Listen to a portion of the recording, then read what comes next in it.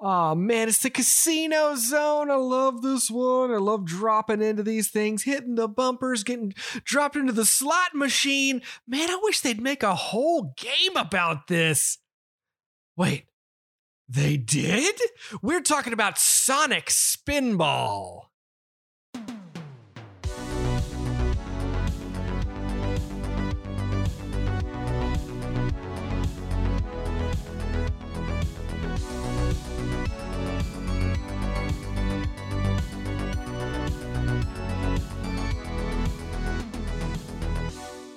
Miles, how are you, buddy? Welcome back to another episode of The More You Nerd.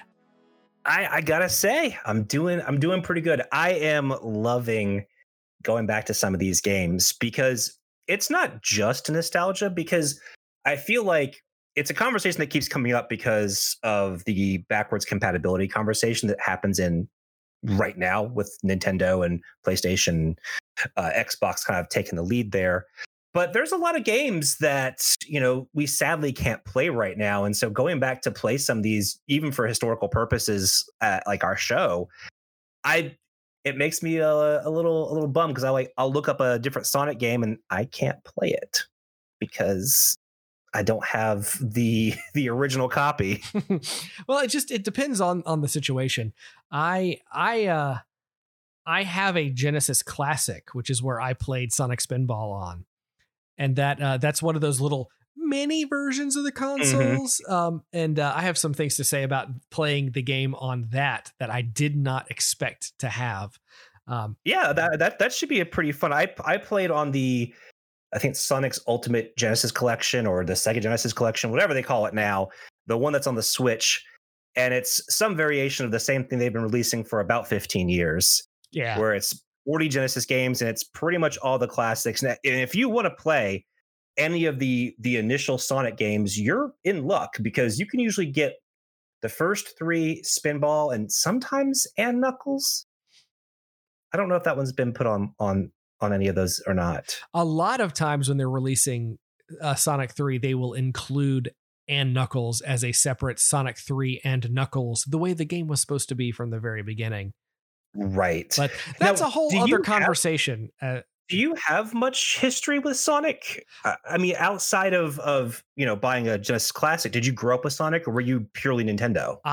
The first video game thing I ever got was a Tiger Electronics Batman game. The second video game thing I ever got was a Game Boy. And the third video game thing, my first true game console, was a Sega Genesis that is literally sitting 3.5 feet from me right now. That console I got for Xmas one year, and it included Sonic 2 as the pack-in game with that. Yeah, but pack-in games used to be a thing. It's so wild. It's so wild that they're not. Like as many times as there are pack-in games, there are so many times that they're not, and it's. I'll bring this up later, but like, if you watch the documentary Console Wars, they talk about, packaging Sonic with the Sega Genesis and how that was kind of a risky idea because that was their new IP. Yeah. How dare you? This is our bread and butter. What are you doing? And it sold Genesis. I had a similar experience. My first console was an NES, but I didn't get the Super Nintendo. I got the Genesis because it did what Nintendo don't. And I bought into that hook, line, and sinker. And I was a Sega kid for a while. I saved up for a Saturn. I had a Dreamcast at launch. I'm going to be honest with you, Miles, and I don't mean this as an insult. You look like a Sega kid. What does that even mean? You look like a Sega kid. You look like a bad dude with attitude. You look like... You listen to the Green Day. Did you have a jean jacket at some point? I bet you had a jean jacket. In my adult life, yes. Yeah, there we go. Sonic Kid. All the Sega kids had jean jackets. It's true. It's fact. I mean, Sega did such a great job with their marketing at the exact time that I was looking at the next generation. And it did have an effect because, I mean, they put all their marketing into comic books and stuff. And all their ads were super, super enticing. And Nintendo had some too. I mean, they definitely had their fair share of marketing wins, but at this specific time, I mean, yeah, Sonic the Hedgehog owned the world for a brief period of time, Yeah. and I distinctly remember at the time liking Sonic more than Mario because yes, he had that attitude. He was kind of too cool for school. And the platformer was very good and different than what we were used to. I remember specifically, I went from Sonic 2 to, for some reason, I missed Sonic 3, but I bought Sonic and Knuckles. And I remember learning what an echidna was and having to look up in the Encyclopedia Britannica or the World Book. It was one of the encyclopedias. This is how old I am, where we didn't have Wikipedia. We had actual books to look up. And Encarta. I didn't have Encarta, but to look up what an echidna was, because it was Sonic the Hedgehog and Knuckles the echidna. And it's like, what is this thing? What is an echidna? And we learned what an echidna was, and now we know. It took me years to figure out how to pronounce echidna. I'm still not sure that I'm pronouncing it correctly. I have never been confident in my pronunciation of that word, and I probably never will be. Did you ever? I know you had to have. When you had your Sonic and Knuckles cartridge, did you put other games? So we should clarify, because this is important. Sonic and Knuckles, the neat thing about this game is that it looked like a regular Genesis cartridge, except it had this little flap at the top that you could pop open, and you could literally lock Sonic the Hedgehog 3 on top of it. And you would unlock extra stuff in Sonic 3, like playing Knuckles in Sonic 3. This is I'm sure we'll get into what that meant as we get into the history of Sonic Spinball, because it actually ties into this in a weird way. But there was a mini game that you would play in Sonic 3 and Sonic and Knuckles.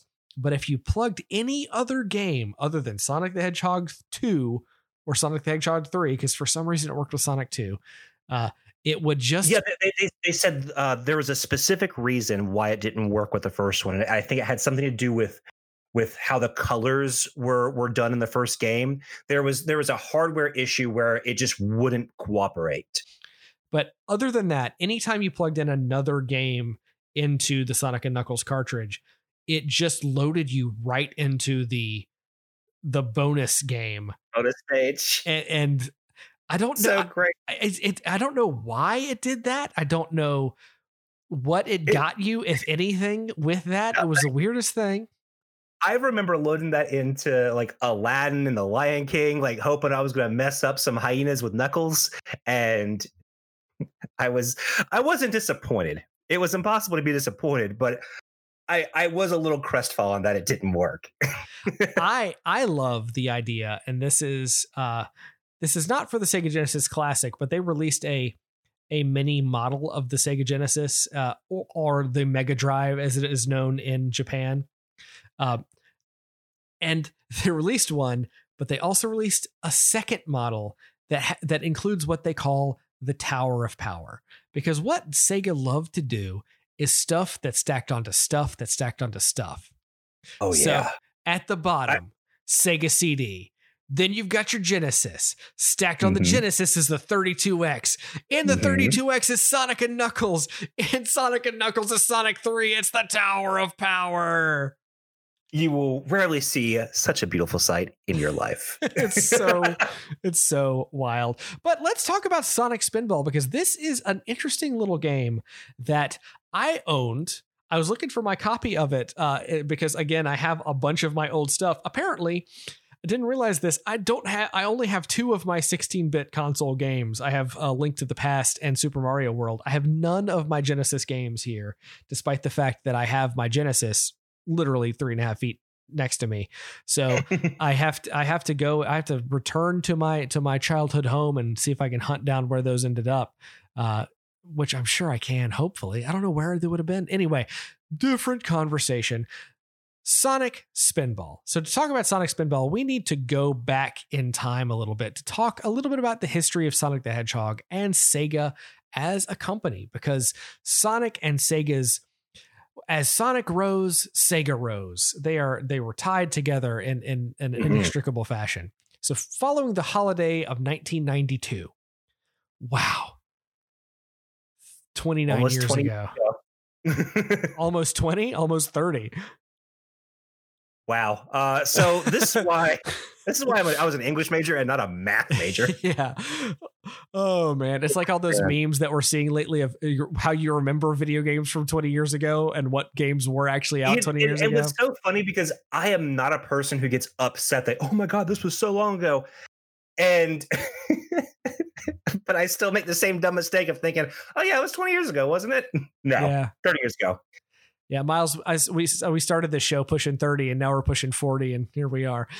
So following the holiday of 1992, the much publicized console wars between the long dominant Nintendo and the plucky underdog Sega began to ignite furiously.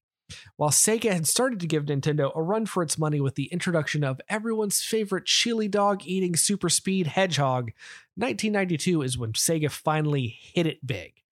They put a lot of their chips on the release of the Sonic sequel, Sonic the Hedgehog 2, featuring Tails, investing $10 million into marketing.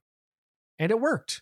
Not only was Sonic the Hedgehog 2 a critical darling, it received many place on many of the greatest games of all times list, but it was also a sales monster. It grossed $450 million by the end of 1992, and it was only released in November.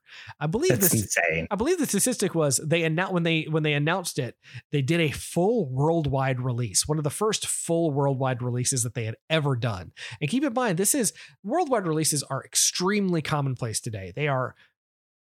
Almost every game gets a full worldwide release. Back in the 90s, back in the 80s, like we talked about last week on our Zelda 2 episode, Zelda 2 was out in Japan before Zelda 1 came out in America. Like all of that stuff, there were some years-long gaps in some cases. And I want to say they promised that they were going to sell 2 million copies of Sonic 2 by the end of the year, and they sold like way more. 80 million. I have to look at that number. I have to look that number up. But anyway, it was a massive. It was a massive success. It became the highest grossing entertainment product of the entire year of 1992. With Sonic 2. Think about that. Not just video game, entertainment product. An important distinction. Yeah, that means your Ninja Turtles toys, which were hot at the time, any and all action figures, video game consoles, anything. Sonic 2 outsold everything. It's just wild. So, I love it. And with that, they turned the tables on Nintendo. They became a true player. It was a decisive victory. For the first time in a decade, Nintendo was runner-up. And this is, I know we make jokes about promoting Paramount Plus, but I really highly recommend at least the trial, because Console Wars, which is a documentary about the entire Sega Nintendo battle, is absolutely fascinating to see the inner workings of how this went down. It's based on a book that you can also buy and read. Yes. And was going to be a fictionalized movie, but I think they've kind of given up on that, maybe. Yeah, they were going to do a Pirates of Silicon Valley style type of thing. I think it's better just to do the doc personally, but anyway. Yeah, I agree, because it's really the actual interesting part, and it gives you a real glimpse in how Sega pulled this off.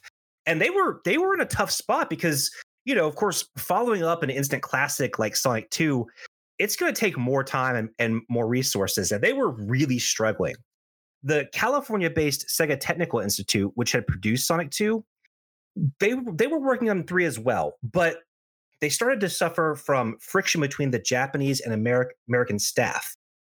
And with the realization that Sonic 3 was not going to be ready in time for the holiday 1993 window, Sega decided to split STI into 2 teams. One mostly comprised of Sega of Japan's dev staff, and they would continue to work on Sonic 3, while the other, mostly American dev staff, was tasked with creating a new game starring Sonic, one that could be quickly completed and released just in time for the holidays.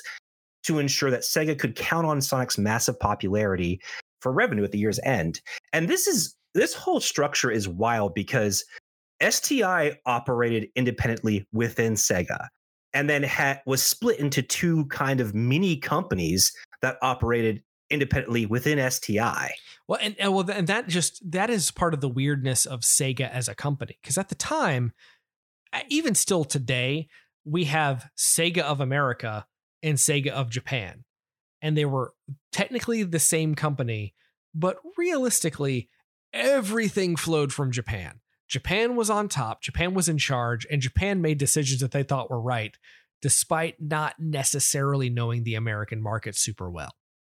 Well, and yes, and the documentary does a really good job highlighting this, because it's a very weird time in video game history where the American team is actually making the right moves, and the more focused traditional Japanese team is basically trying to take credit for something that the American team basically helped develop. Now, the actual development of the games were mostly done in Japan, but a lot of the creation of Sonic and the popularization of the Sega Genesis, saving the company from bankruptcy, was really an American Sega of America's win. A Sega of America employee is the person who decided that Sonic should be the character in this new game that they discovered could go super fast, which is something I did not know prior to watching that. I do want to also take a time out to talk about Sonic 3, because this is a big deal. Sonic 3 was going to be a huge, huge game. And we mentioned previously about Sonic and Knuckles. Sonic 3 was initially going to have the entire content of Sonic 3 and the entire content of Sonic and Knuckles in one game. But due to the time compression over the course of the next year, they couldn't get it done. So they decided to just take what they could of Sonic 3 and then create this combination cart of Sonic and Knuckles that they could then slot Sonic 3 into to really have the full game. And that is just a wild story in its own right.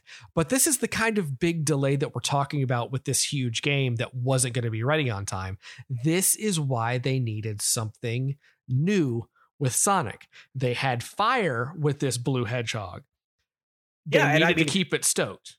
Exactly. You couldn't go too long without one of these games. I mean, Nintendo saw that happen when they took too long for Super Mario World and tried to come up with something in between. You know, they had the same problem.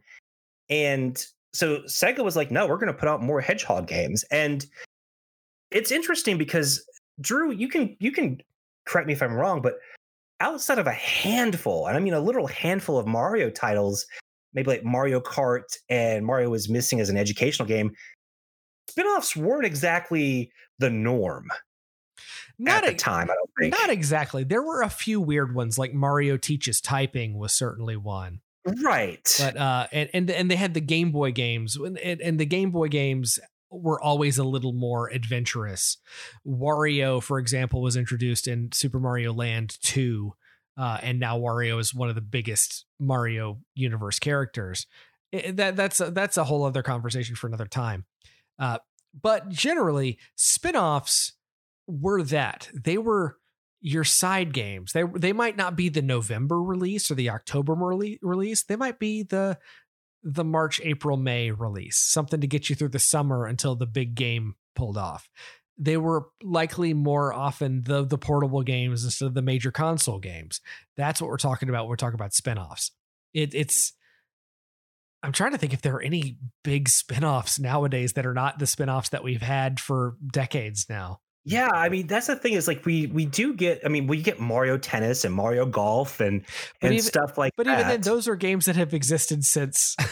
Sure, but I mean, you know, they're not going to come up with a whole, I mean, I would love for a Mario Hockey, but, you know, they do exist, and we still get, this is the first of many spin-off Sonic games, because after 3, and I know there was technically a Sonic the Hedgehog 4, but after 3, the series becomes a lot more static. Yeah.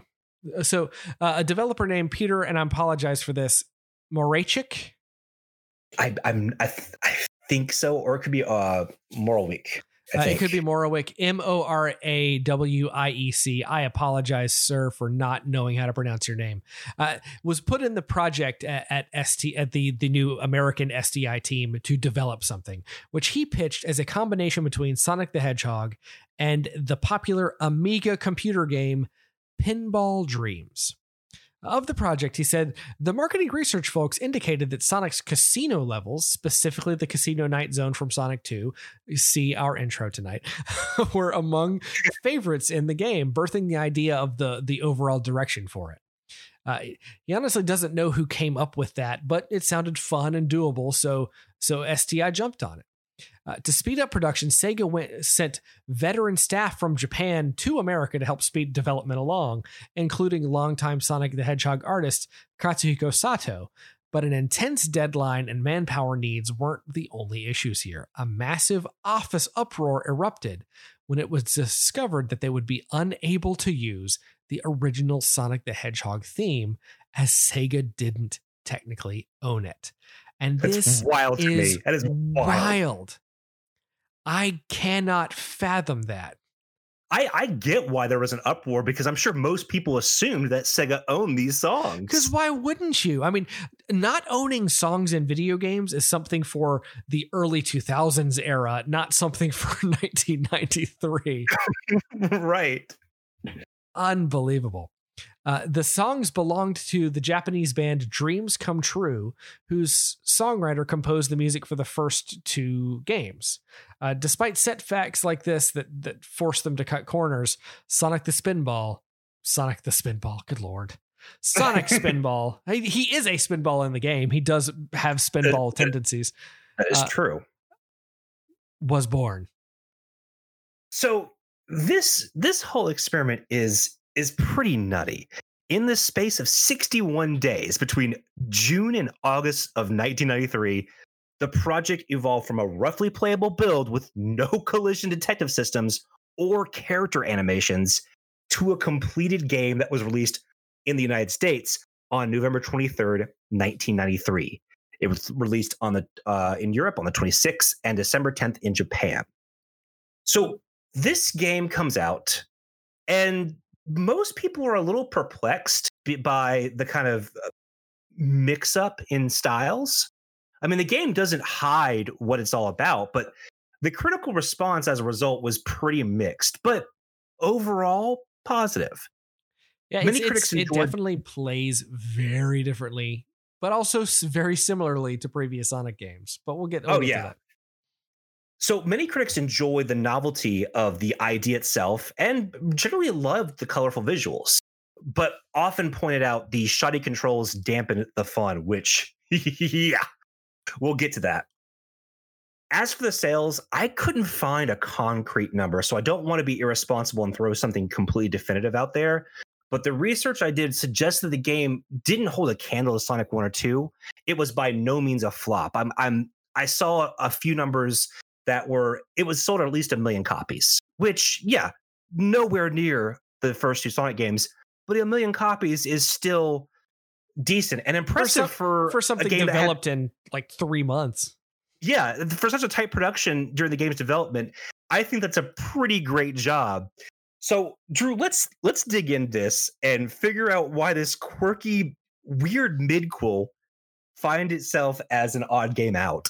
So, Sonic Spinball, again, we mentioned, is a pinball game. It is based on, if you've ever played a 2D Sonic game, you know that when Sonic gets into his little spin mode, where you see his little spikes come out, that's how he can attack bad guys. Imagine if 90% of the game was that, but it was Sonic in various pinball levels based off of this crazy Dr. Robotnik invention that he's going through, this Mount Mobius and the Vejo Fortress, as we learn from reading the manual of the game. And that's really the game. Sonic walks out, he jumps up and is basically a pinball. And much like a pinball game, he hits bad guys that pop up. He hits powers. He's got to collect chaos emeralds, much like Sonic does in the main Sonic games, in order to progress through the levels. And then at the end of each level, beat a Robotnik boss. And it's kind of weird. Like it's weird, but it's also, I mean, it also depends on how your feelings are about pinball in general. Like if you're not a pinball fan, you are not going to be charmed by this game at all. I happen to enjoy pinball and I do love Sonic. So the mission statement for this game is compelling to me. The idea of putting Sonic as the pinball ball is kind of neat, but that doesn't mean this game is a home run. And so I remember getting this game for Christmas in 1993. And I remember being extremely excited because I loved Sonic. And, you know, again, the idea of a pinball game didn't turn me off. What I found playing the game then, and it holds true now, is the concept is excellent. The execution is almost there. The shoddy controls that we talked about are a real problem. It's not a very intuitive, responsive experience. In a way, in a way that Sonic the Hedgehog prior to this had been, in my experience. Yes. Now this is not exactly fair because I have not played a lot of 2D Sonic games. Like I played Sonic Spinball and my kids caught me playing Sonic Spinball and then they wanted to play Sonic 2 and I played a couple of levels of Sonic 2 and that game controls way better than Sonic Spinball. And if you dig into Spinball's, so it is still a pinball game, but there is slight dodginess in certain things, slight slowdown in things that you don't want there to be slowdown in. Yeah, it's not a very smooth experience. I agree. Well, this is where I have a question for you, Miles, because you played it on a different platform and a different release than I did. I just was curious if you experienced those same things because I didn't know whether to blame the game or to blame the Genesis Classic. No, it's definitely the game. And to be fair, you know, especially finding out how quickly this team cobbled this game together out of nothing but duct tape and spit, it sounds like. I do think that the fact they achieved the game in the state it's in is really admirable. But I also, I mean, just because I find the effort to be compelling and I find the concept to be charming doesn't forgive any of the game's errors that it has. And yeah, there's some sputtering.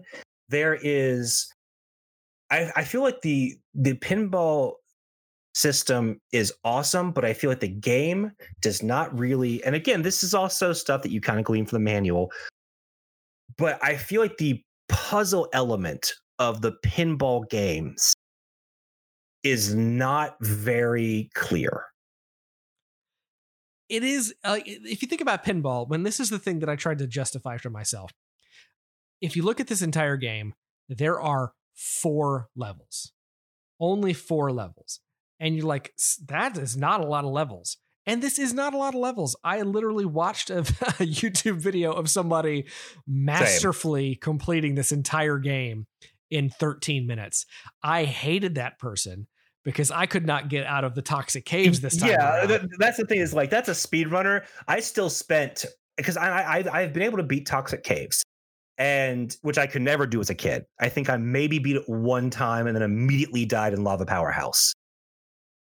I'm not sure I ever beat Toxic Caves as a kid, despite the fact that I know I played this game a lot.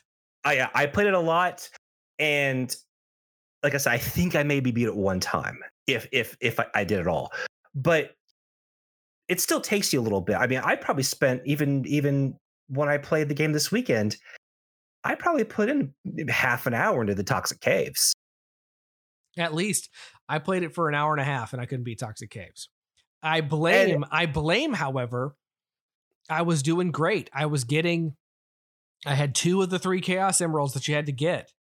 And then I landed on the platform and because where your bumpers are, your pinball like paddles, there's a little platform that you can land on. And I went to jump back up. And instead of jumping, Sonic just walked off the platform. I had that happen a few times. This is luckily there's a rewind function on the Switch game. Yeah, there's not on the Genesis Classic, but and that is what I'm talking about. We're talking about just clunkiness, and it's that kind of thing that I don't remember. Like this is a weird thing. Like as a kid, I don't remember any of this clunkiness. I don't remember it playing as slowly as it does. It plays more slowly than Sonic 2 with these levels, and it's something that I didn't expect and I didn't remember. And now I know why. I can see why. It's was a brand new game built over the course of 3 months, and it's by a team that was not as experienced as they could be while the main team was working on Sonic 3. It is a spinoff, and sometimes spinoffs get weird, but it was just stuff that it took going back to it as an adult to recognize that it was like that at all. Yeah, and so it's interesting to bring back the conversation about nostalgia, because this is a game that I have talked to people, and they seem pretty kind of like, oh yeah, that was weird, but I liked it. That's generally the reaction I see is, it was weird, but I liked it.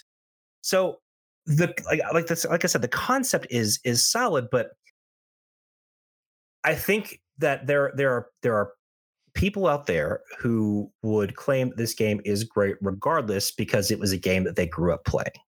And I don't think that is a very genuine way to look at stuff. However, that's just my personal belief. Look, you can look at games however you want to. Miles, we talk about nostalgia on this podcast a lot. I was nostalgic for this game to play it. It's why we put it on the list. Until I played it. Well, there is that. And that's what the one interesting thing about it is. I did get, seeing all of the problems from a modern perspective. And as someone who has continued to play video games since this game came out, it's easy to spot all of its flaws. But I can also see that when this game came out, I can see the charm.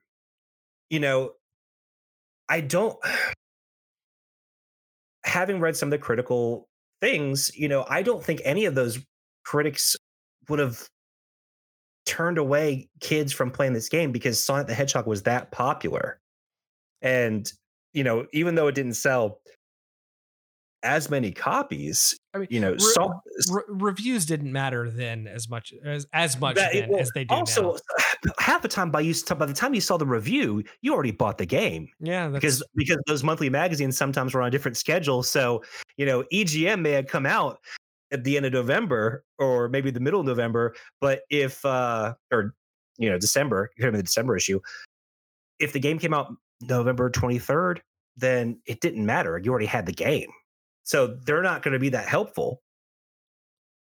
I don't remember how ahead some of the magazines were, because some of them were really on top of things and some were always kind of behind. It just depended on the magazine, but there were also magazines that were put out by the companies themselves, like Nintendo Power. So they were always going to be a little bit higher quality, a little bit in on the joke, as it were. But I know that this game has had kind of a spiritual sequel in I think it's a GBA game, Sonic Pinball Blast or something like that. I think so. I don't remember the exact title.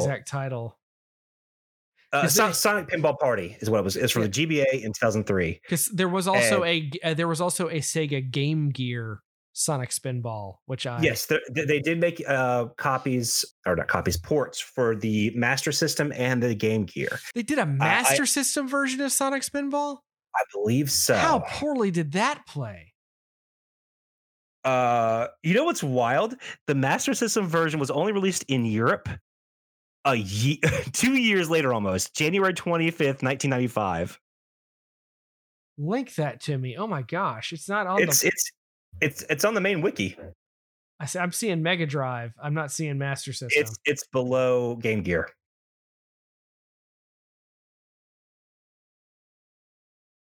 Anyway, yeah, it's wild to me that they put that out. But I do I do think that the idea of a Sonic pinball game is a really excellent novel idea. And I was a kid that played a lot of pinball computer games growing up. I really enjoyed, going to the Best Buy and paying like what $4.99 for those little pinball packs that you could put into your CD-ROM and booting those up. So do you? I know we talked about the difficulty. Sorry, I'm looking at this Sonic Spinball on the Master System. This looks like garbage. Yeah, it's not great. I want to watch a video, but I'm afraid the audio is. I had no idea this existed. Oh my gosh! I do want to ask you a question, Drew. If you were in this situation of STI America, and you were told to make a Sonic spin-off game, what would be your go-to idea? So I think honestly, I think Sonic Spinball as a concept is good. Those casino levels, the Casino Night Zone in Sonic 2 was a ton of fun and one of the most iconic levels in the game as far as gameplay is concerned. I think that, and soundtrack. I still prefer Chemical Plant Zone to the Casino Night Zone soundtrack, but Chemical Plant Zone suffers from having water in the levels, so that always it's the one thing that like I think nothing stresses me out more in this world than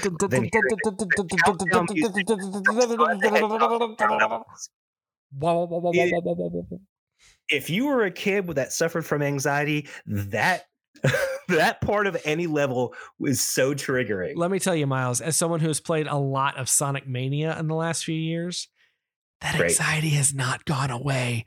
It's still very much there. Well, I think, did you have to come up for? You did have to come up for air in Sonic Adventure, didn't you?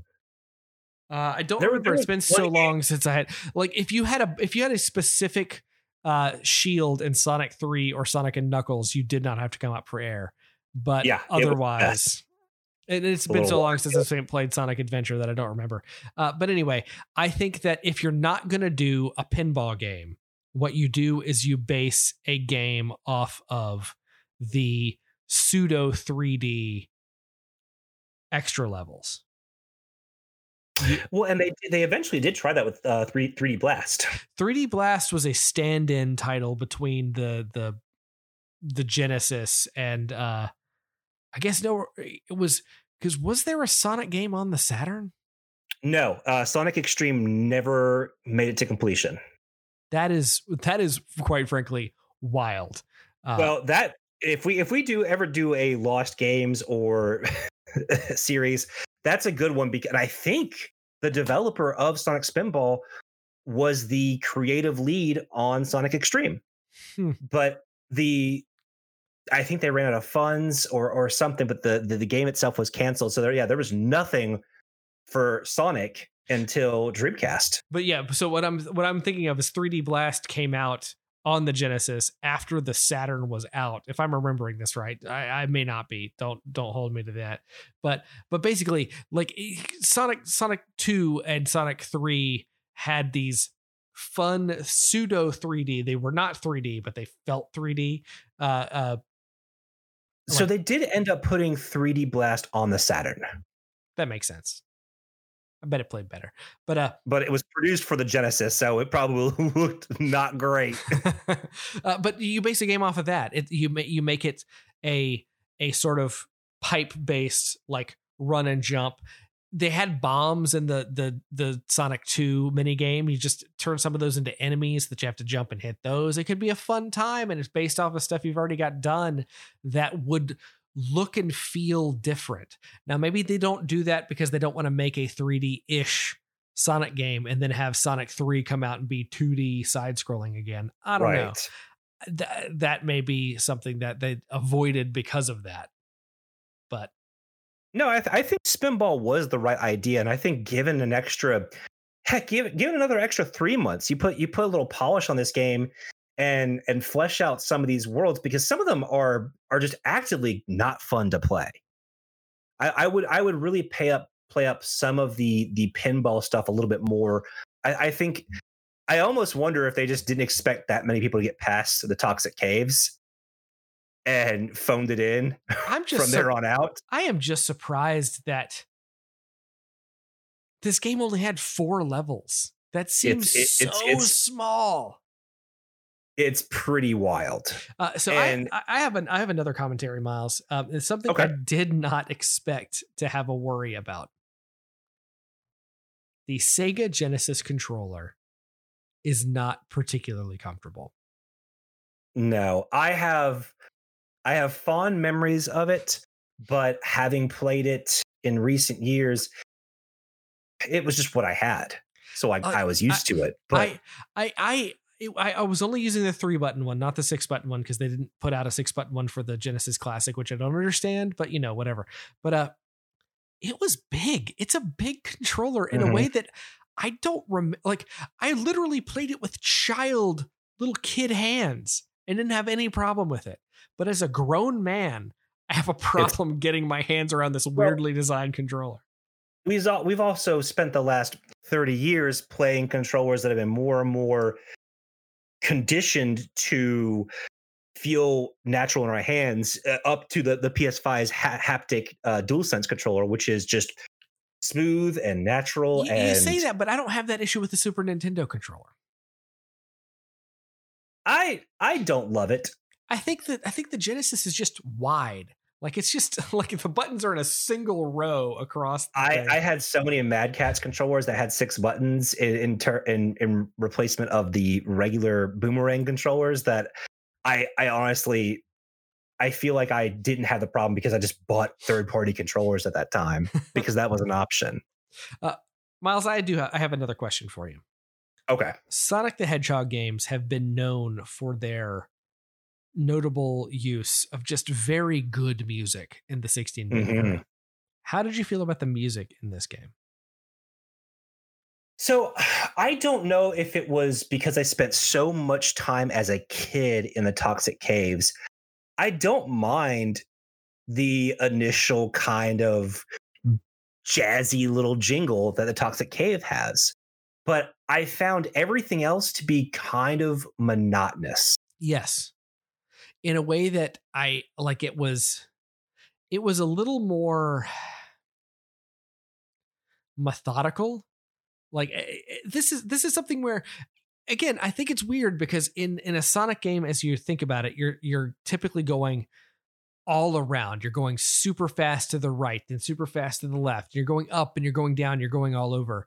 In this, you're just kind of going up.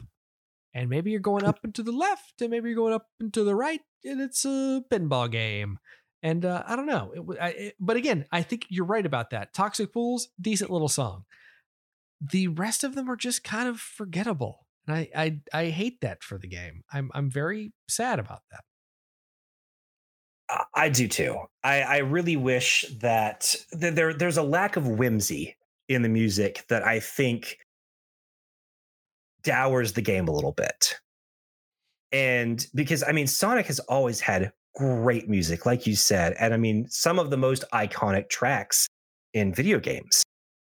And again, I know it sounds like we were being very critical on this game, especially considering its development story. But, you know, I feel like we're being pretty kind to it at the same time. Because I don't want someone to go off and hunt this game down and expect something different. It's a fun experience. Like the actual novelty of a Sonic pinball game is genuinely fun. But when it's a novelty that, when it works, when you were Sonic popping in the air and hitting an enemy and kind of doing this weird little, like, because as you're Sonic, you're not just a pinball, you're a spinball. But you can move around and you can do attacks while you're doing that. None of that is exceptionally notable. Sometimes I wonder if I'm actually doing anything or if the game's just doing that because of the physics of the game. But anyway, when that stuff happens, it feels good. It feels nice.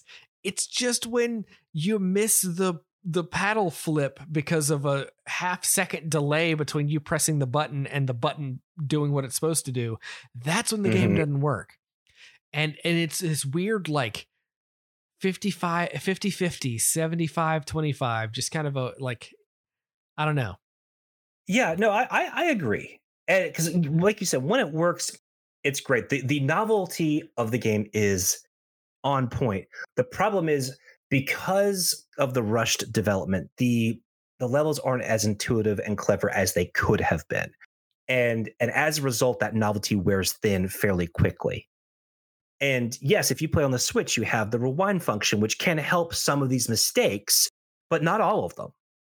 And, like I said, the later levels, once you know what to do, it's not a problem. But I find the puzzles themselves are not very fun to play. And it doesn't really tell you that, hey, in the first level, there's only 3 chaos emeralds you gotta find. In 2 of the other levels, there are 5. And some of them are genuinely hidden. So it doesn't there's a communication between the game and the player that isn't quite there, and it's not just something that could have been solved by reading the manual. It's something that could have been solved by 3 to 6 more months development time. And there is no save function in this game yet. That didn't get introduced in Sonic games until Sonic 3. So again, with 4 levels, it's with 4 levels, yeah, you're right. If you get really good at one level, again, that's another thing this is a game of its time.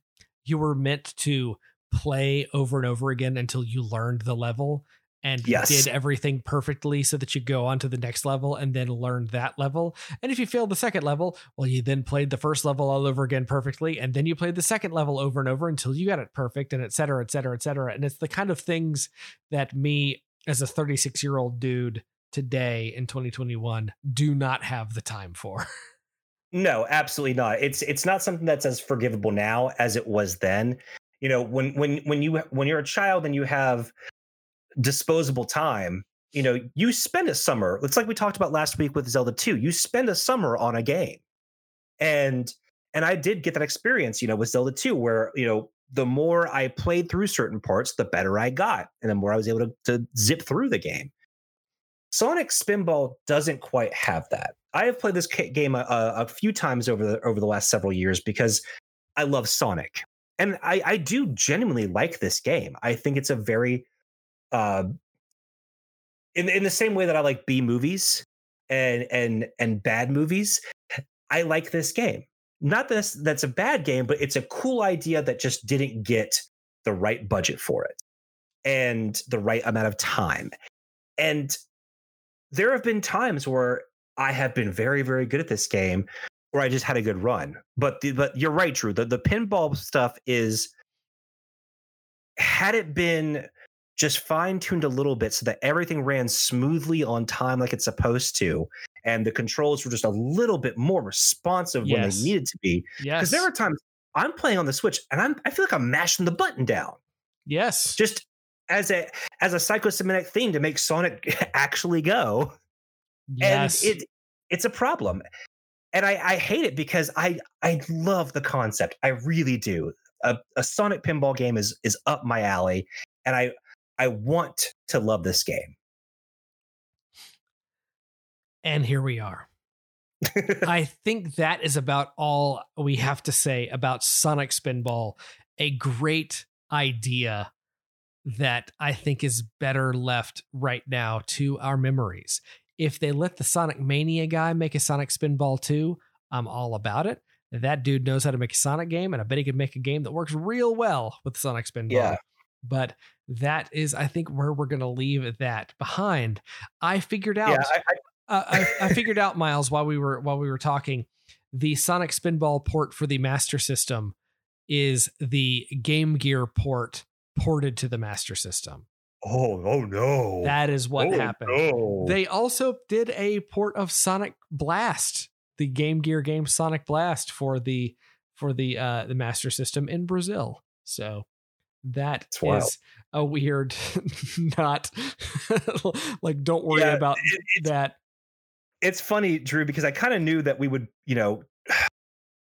try to stretch this game out as much as we could, there's just not really that much to say about Sonic Spinball. I was honestly looking forward to having way more to say about it, because I was like, oh yeah, remember this. And it's more like, oh, remember this.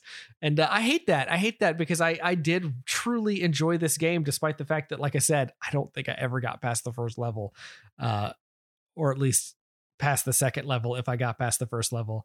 And I don't know why that is. I don't know why I thought about this game so fondly prior to playing it again. Either. I mean, I think maybe as a kid, I would have looked past a lot of these flaws and just kind of, oh, I'm just playing Sonic as a pinball game. And that was enough at that time. But as someone who's, obviously grown up playing games and has a different sense of what he's looking for in a game, it doesn't fulfill the same pleasure receptors as it used to. Yeah. And it's a bummer because I conceptually love it. But yeah, this is one that unlike last week's, this is more kind of in the Street Fighter category. I would still put it above Street Fighter, but I'm fine with living in the past and maybe cracking this baby out every year and a half or something, just as a, oh yeah, remember this game? Yeah. Well, speaking of that, let's talk about what we are doing for our final odd game out. I cannot believe you talked me into this, Miles. I cannot believe it. I can't believe I talked you into this. I can't believe I talked myself into this. Next week, we are going to play a game that neither Drew or I have ever played, and it's a numerical part of a series that we both love very, very much. And I am talking about Capcom's Resident Evil 6. Do you have any preconceived notions? Because I feel like you were just like me, post 5, a little bit tired of they're just going straight action. And then everything we saw from 6 just looked like a Michael Bay movie. So I will be honest with you. The only thing I've ever played of Resident Evil 5 was the demo, which I did not enjoy that much. I did not play Resident Evil 5 because I was pretty broke at the time that game came out. And also there was some, how do I put this? Some uncomfortableness in the location that game seemed to be set, that I was not into. I played Resident Evil 5 because I worked at a place where you would stop to get games, and I didn't have to pay for it because I could technically take a game home for that evening. Yeah.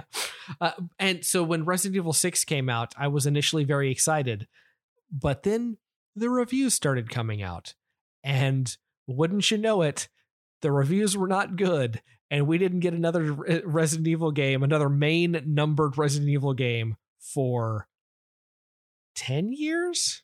No, it wasn't. I think Resident Evil 6 came out in like 2010, 2011.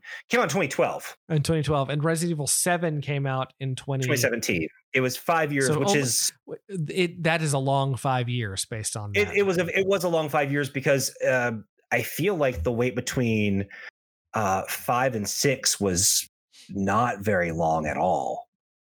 So, because I think they both came out in the same console. Yeah. Resident Evil 5 came out in the middle of 2009.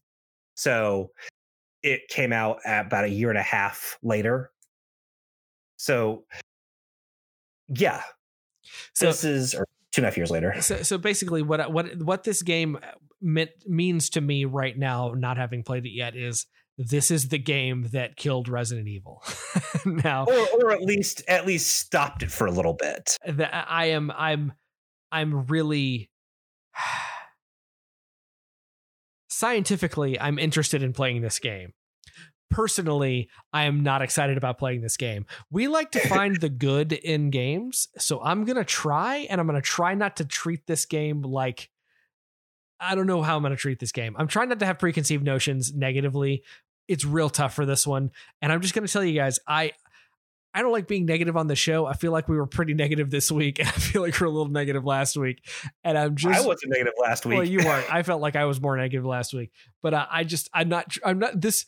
This is a weird month is all I'm saying. Yes. Well, and this is why I wanted to do this is I wanted to test us, because I will say, while we have been critical, I don't think we've been that negative. I really don't. I think we've been very, very fair.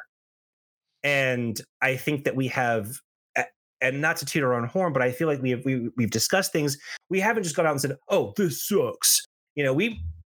We're talking about what didn't work for us in these games, and I think that's a completely valid thing. I don't think criticism in and of itself is negative. But what I wanted to do with this month, and what Drew and I both wanted to do, was take a look at games from very, very famous franchises that have been completely overlooked or just written off, and to see if that was justified. And it's been a mixed bag, which is interesting to me. That is definitely true. I've legitimately enjoyed doing these challenges a lot, because one, I'm getting to experience some stuff that I've never played before, and also really kind of test the nostalgia love, and as well as the critical eye for myself, because like last week I was talking about how much I loved Zelda 2, but I couldn't necessarily disagree with your criticisms of the game. Well, I'm a pretty insightful guy when it comes to criticism. I'm just saying. Anyway, I can't even get through that with a straight face. I am hesitantly excited to give this game a shot. So Resident Evil 6 originally came out on the Xbox 360 and the PlayStation 3.